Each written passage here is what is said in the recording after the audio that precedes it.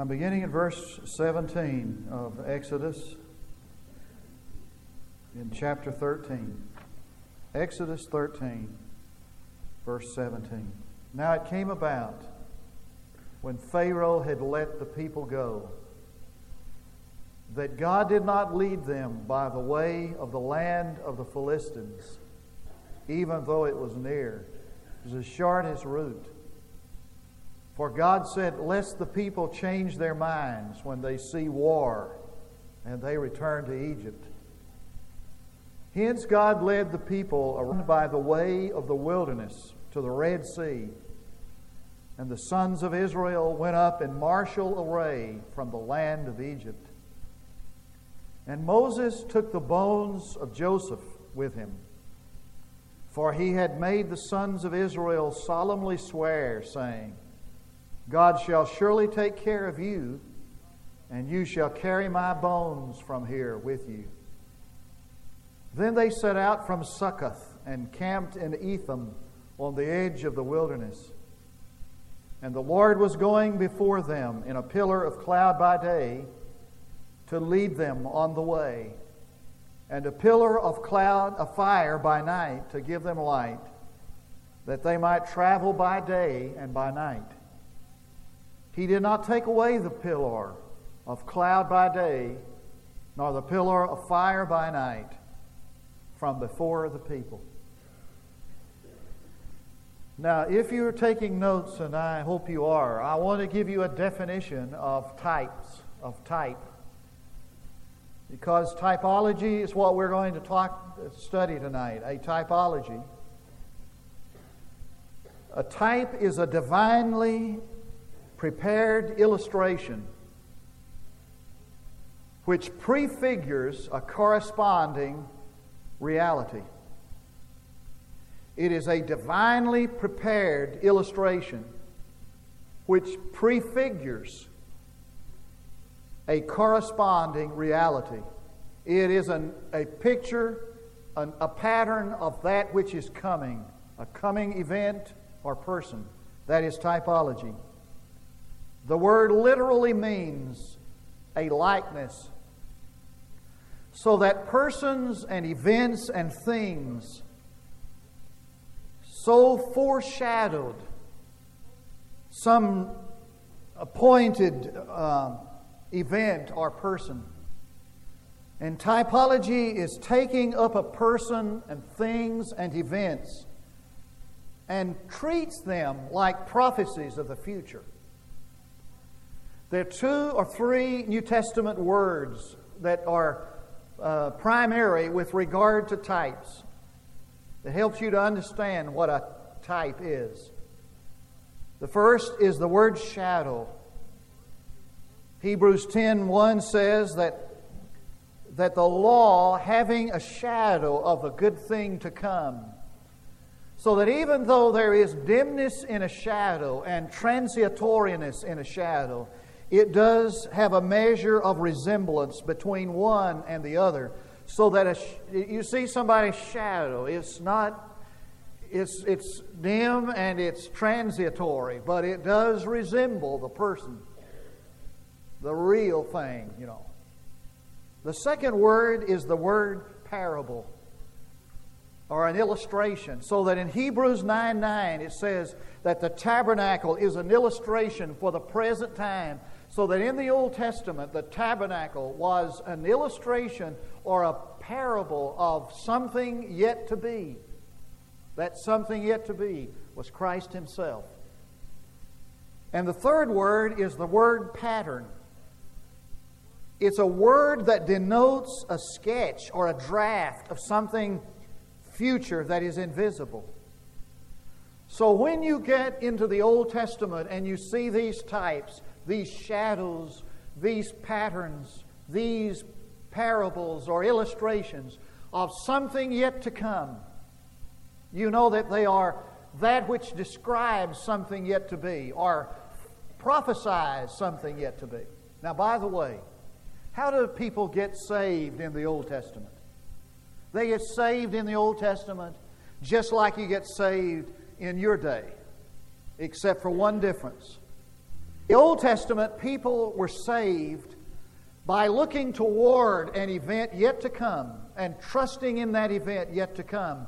And therefore they had types and illustrations and patterns and shadows of that which was going to come to bring redemption to the world. And they trusted in that vision. They trusted in that event that was typed in the Old Testament, that pattern, that shadow that was prophesying some future event. So that person in the Old Testament was saved by looking forward to the redeeming Lamb, and those after Jesus are saved looking back toward it.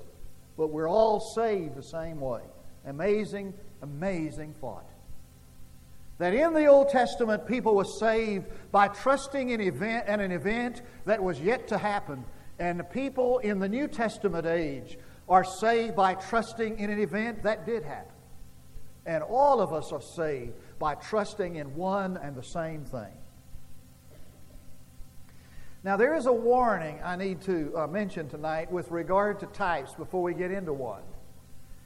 And that is the danger of looking into the Bible in every little thing, looking for some deeper meaning. And there was a time when preachers preached a lot on typology, and they found these patterns and these illustrations in the Old Testament and talked about them, and they went overboard on it, so that they saw in every little commonplace event some real hidden meaning that was there. That's a dangerous thing and needs to be avoided. But I want us to come tonight to look at this type of the Holy Spirit.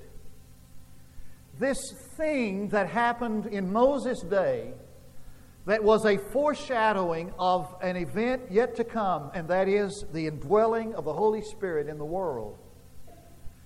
Now, there was a visible sign of God's presence in the world as they moved out of Egypt. A visible sign was a pillar of cloud by day and a pillar of fire by night.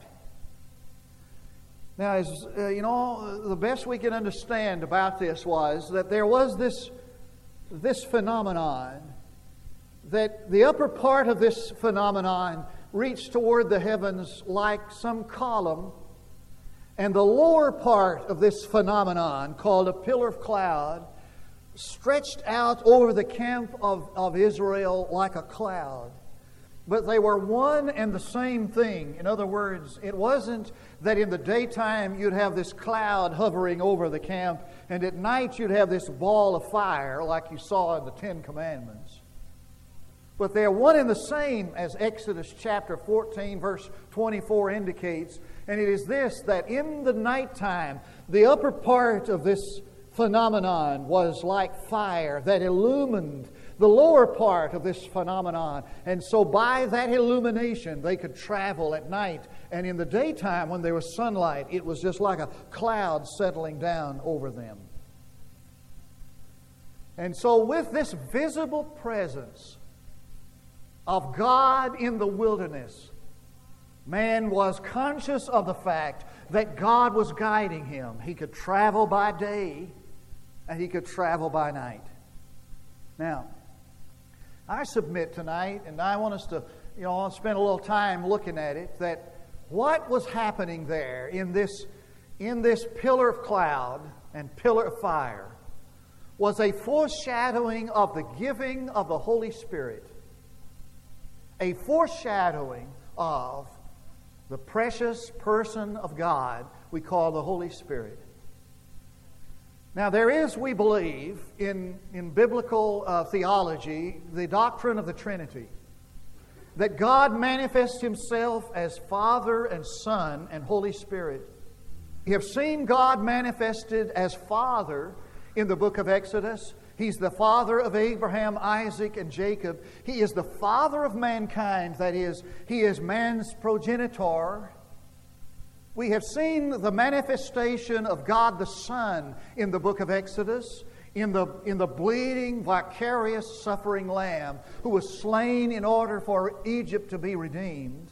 And now we come to the manifestation of God the Holy Spirit, the visible presence of God in the wilderness, in the phenomenon of the pillar of fire and cloud. Now, there are some ways in which this cloud typified the Holy Spirit. I want us to jot these down and take a look at them. There are ways in which this cloud typifies the Holy Spirit. So what is going to happen tonight is not so much that we're going to discover what this cloud was like in the wilderness, but we're going to take a fresh look at the nature and the ministry of the Holy Spirit now as it's illustrated in an Old Testament event. Are you with me? So that what we see tonight is the Holy Spirit's nature and work as it is demonstrated or pictured for us in the pattern of that work and ministry in the Old Testament cloud. That's where we are.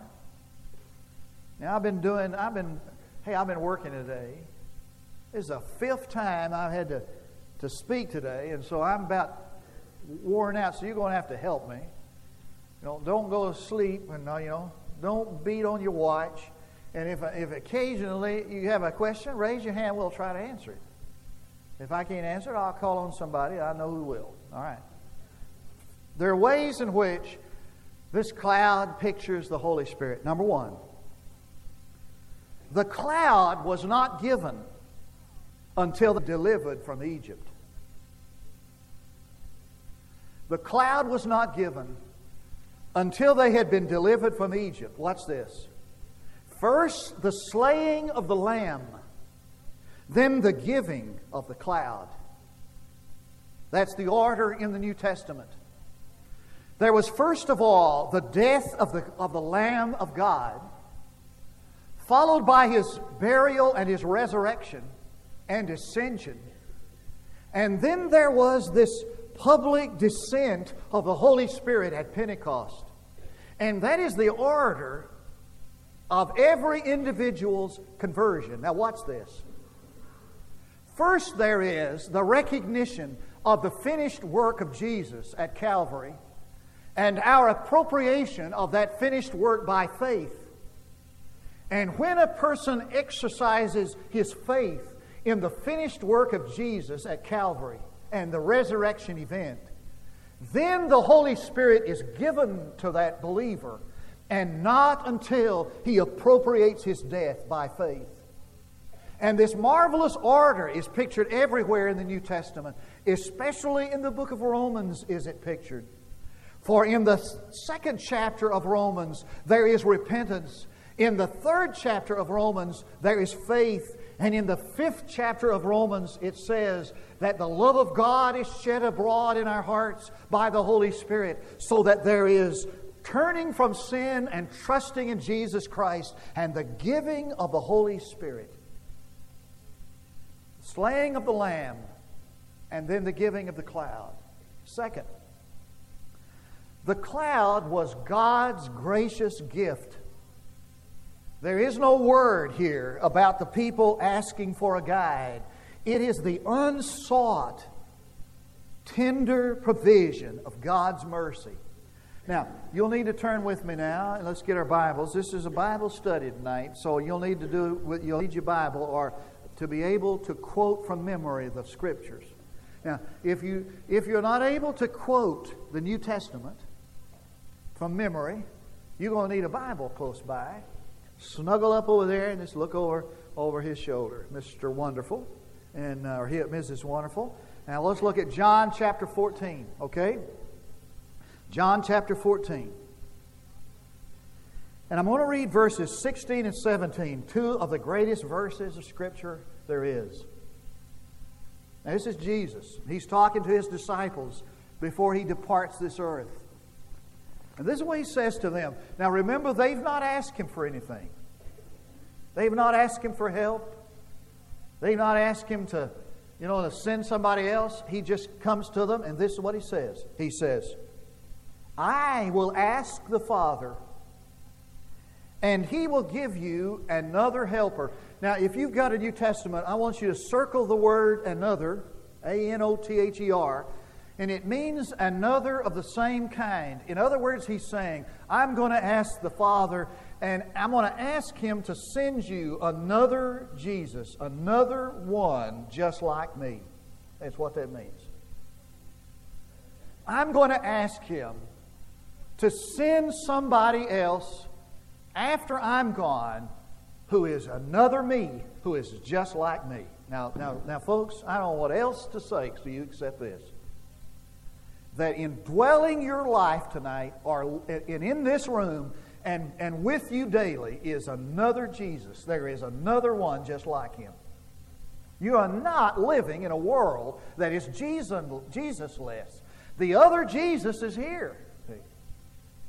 And indwells every believer. He said, I'm going to send another one just like me. That is, he's telling us who He is. That is the Spirit of truth, whom the world cannot receive, because it does not know Him or behold Him or know Him. But you know Him because He abides with you. That is, you know who He is because I'm Him.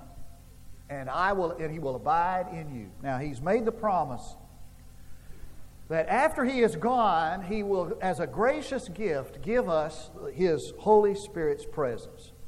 Did it happen? Okay. Look back at Luke chapter 24, verse 49. Luke 24, verse 49. It's what Jesus said in another way. He says, and behold, I am sending forth the promise of my Father upon you. But you're to stay in the city until you are clothed with power from on high. I'm sending the promise of my Father, but you're to stay here until you have power. And when you have power, you know the promise has been fulfilled. All right, now look over at the book of Acts, chapter 2. My good Church of Christ friends are familiar with this verse. And I have a bunch of them. And it's a wonderful verse. That's what it says. It says, and Peter said to them, repent and let each of you be baptized in the name of Jesus Christ for the forgiveness of your sins, and you shall receive what? Say it. The gift of the Holy Spirit. Now, this promise that Jesus made was the promise of the Holy Spirit. And Peter's preaching this Pentecostal sermon, and he says that when certain conditions are met, then you get the promise that was made, the promise of the Holy Spirit. Let's turn over. We're in the neighborhood. Let's look at Acts chapter 10, verse 45. Acts 10:45.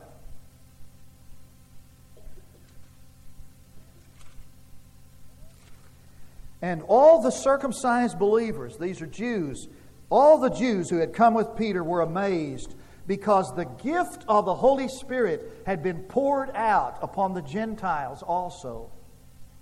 Now, what is this gift of the Holy Spirit? It is not speaking in tongues. The gift of the Holy Spirit is the Holy Spirit Himself. And it's this gift that Jesus promised, the promise of the Father. And the Jews were amazed that the Gentiles got the same gift they got. That is the Holy Spirit. All right? Acts 11:17. Acts 11:17 is what it says. If therefore God gave to them the same gift as He gave to us also, after believing in the Lord Jesus Christ, who was I that I could stand in God's way? And this is Peter's defense of allowing the Gentiles to experience the gospel.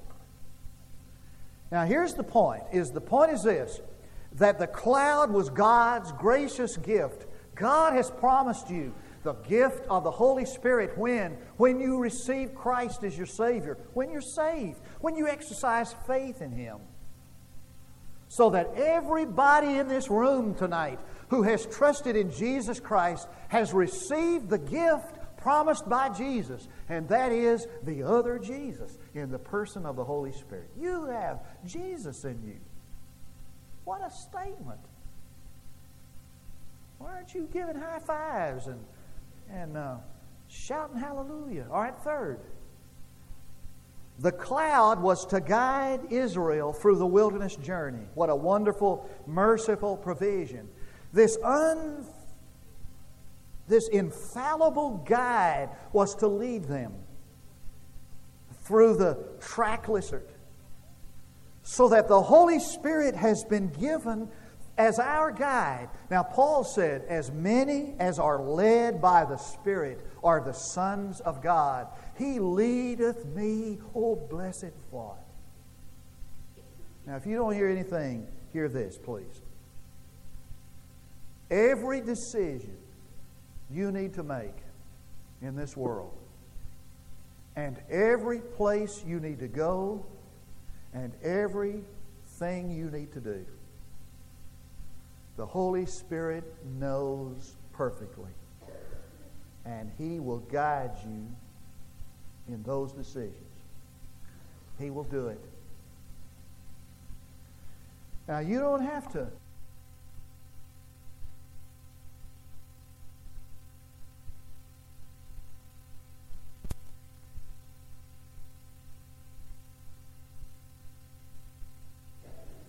And what we desperately need in this country is somebody to lead us who is led. And wouldn't it be wonderful if we had somebody who leads us who's led? And that's the provision God made in the person of the Holy Spirit. Now, how does He lead us? Well, He leads us by means of an inward impulse. Now, watch this carefully. If a person is seeking the leadership of God, and he's living in a trust mode, and he's seeking the leadership of God, the first impulse he must trust is God's leadership. James said, if any man lacks wisdom, let him ask of God, and He will give liberally without making him feel stupid. Tidwell translate. So if I'm seeking the leadership of God, you know what I can do? I can go to God and I can lay my finger on that verse in James and I say, okay, Lord, I need some direction. I need some guidance as to what to do about this. And when I get up from there, the first impulse that comes to my mind, I have is the leadership of God. He does it.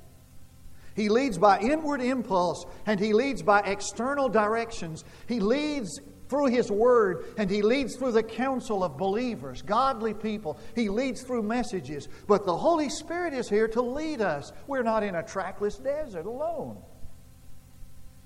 All right, number 4. The cloud gave light. How beautifully does Nehemiah remind us of this? And centuries later, and you read it sometime. We don't have time to look it up. It's Nehemiah chapter 9, verse 12. But he talks about this wonderful leadership, this wonderful light that the Holy Spirit brings upon the path.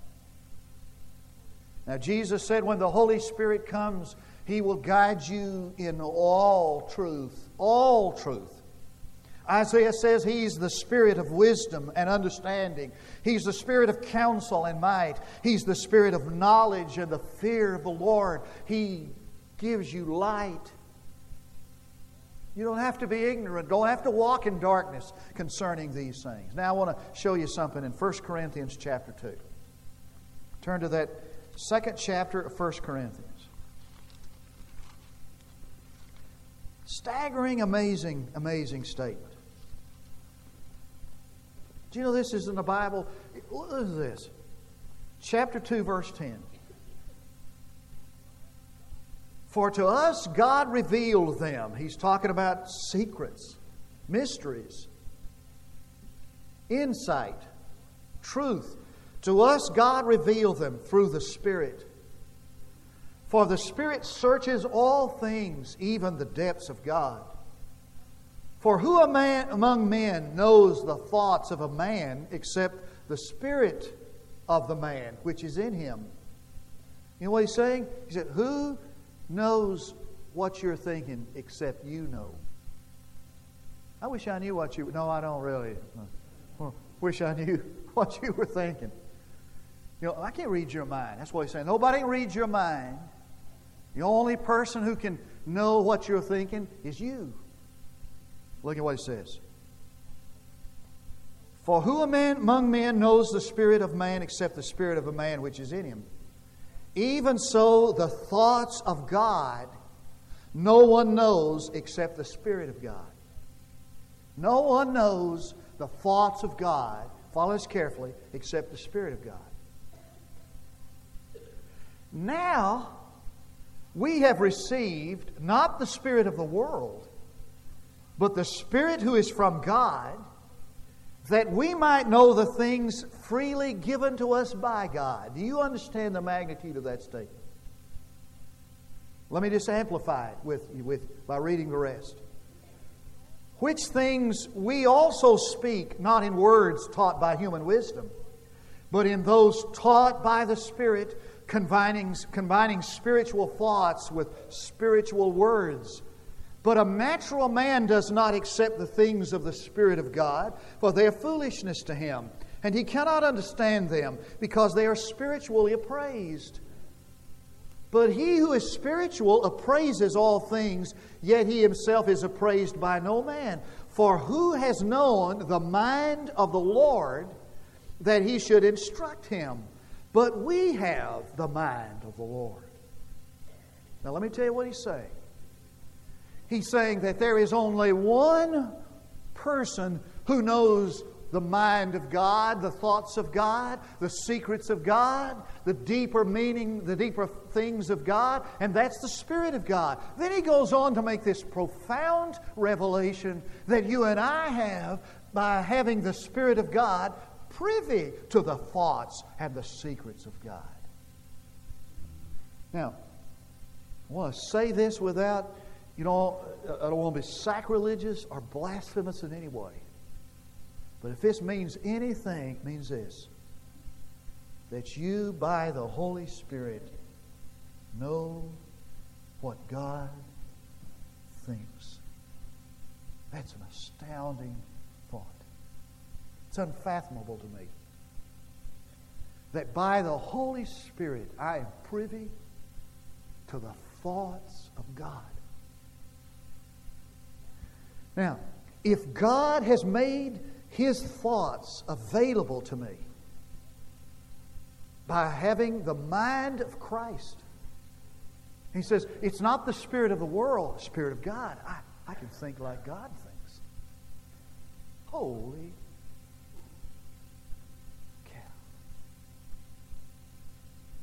All right, number 5. He spoke from the cloud.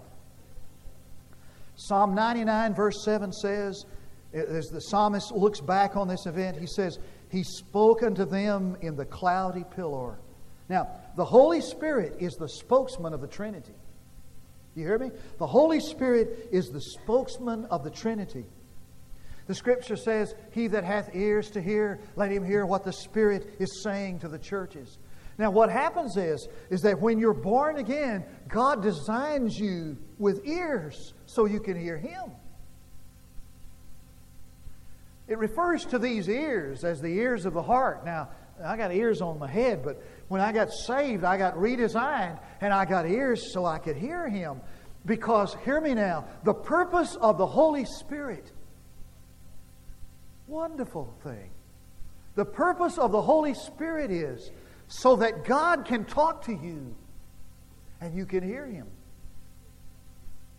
And He gives you ears to hear Him. You're born with ears to hear God.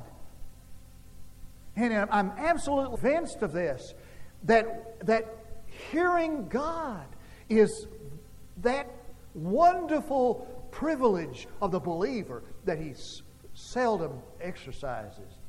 Little spit flying there. Watch out on the front row. He speaks to us. And we hear Him. Now, there are a lot of sounds going on out there. It's amazing to me that you can go inside your house tonight and turn on your television and you turn to channel 3 and you get these sounds that are coming off. This microwave from somewhere. And you turn on channel 3 and you pick up those sounds. I don't like channel 3. It's channel 5, 4, 6, whatever. And I get the microwaves come off of those. All kinds of sounds that are out there we're not even conscious of. And I've heard I'm getting off into weird stuff, but I've heard that, these have been sounds since the beginning of time been out there. And if I've got the right kind of receiver, I can tune in and hear those sounds that are out there in the world, out there in the universe, out there in the sky, wherever they are. Let me tell you what. When a little child comes up to me and says, Pastor, God spoke to me today, I believe him. And I said, oh, well, good for you. Congratulations. You know what the truth is? The truth is that God speaks to every one of us again and again and again. Most of us have tuned to another channel. And when we start tuning in to the channel where God's speaking, let me tell you, you'll hear from God. It's a ministry of the Holy Spirit. 2 others and we're out of here. He says that He never took the cloud away. Never took the cloud away. Now, I was under the distinct impression that the difference between the Holy Spirit in the Old Testament and the Holy Spirit in the New was that the Holy Spirit in the Old Testament was temporary. Have a little problem here. He never took the cloud away. But then I remember that the Old Testament picture of the Holy Spirit is a shadow, is a typology of what is yet to come. And what He's saying to us is this, is that when the Holy Spirit comes to us, the Holy Spirit that the cloud typifies or prophesies, that Holy Spirit comes permanently. Now let me ask you this. How are you going to be lost again if you're saved and the Holy Spirit comes and the evidence of your salvation is that the Holy Spirit comes to abide in you and He never leaves? How can you be lost again if the Holy Spirit never leaves? Tell me the answer to that. Let me put it another way. If the Holy Spirit comes, and that's the evidence, the guarantee, the seal of our salvation, and He comes never to leave, how can you be lost again? You can't. One last thing. The Scripture says that the Holy Spirit rested upon the tabernacle. Now, when we get over to the tabernacle in the book of Exodus and we discover the beautiful typology of the Lord Jesus Himself, we remember of that great event when Jesus was baptized and the Holy Spirit came upon Him in the form of a dove and rested upon Him. And the Holy Spirit rested upon the tabernacle. I guess the conclusion of all of this is this. Number one, the Holy Spirit is God's gracious gift to everyone who exercises faith in the Lamb. Holy Spirit, the Holy Spirit is the inevitable and incontrovertible result of the mercy of God. And the Holy Spirit is what every man and woman needs in the desert. Let's pray together. Our Father, we thank You for this revelation of truth. And may it be more than just a history lesson, but a hope and a revelation of life, provision, redemption, and salvation. I pray this in the name of Christ and for His sake. There are 3 invitations tonight. I'd like for you to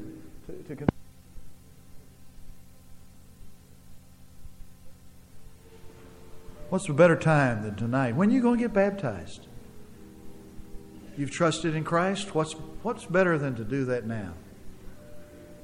Or maybe you need to join the church. It's time to get into the church and go to work in the body of Christ. Or maybe you need to rededicate your life to Christ tonight. While we stand to sing, we invite you to come.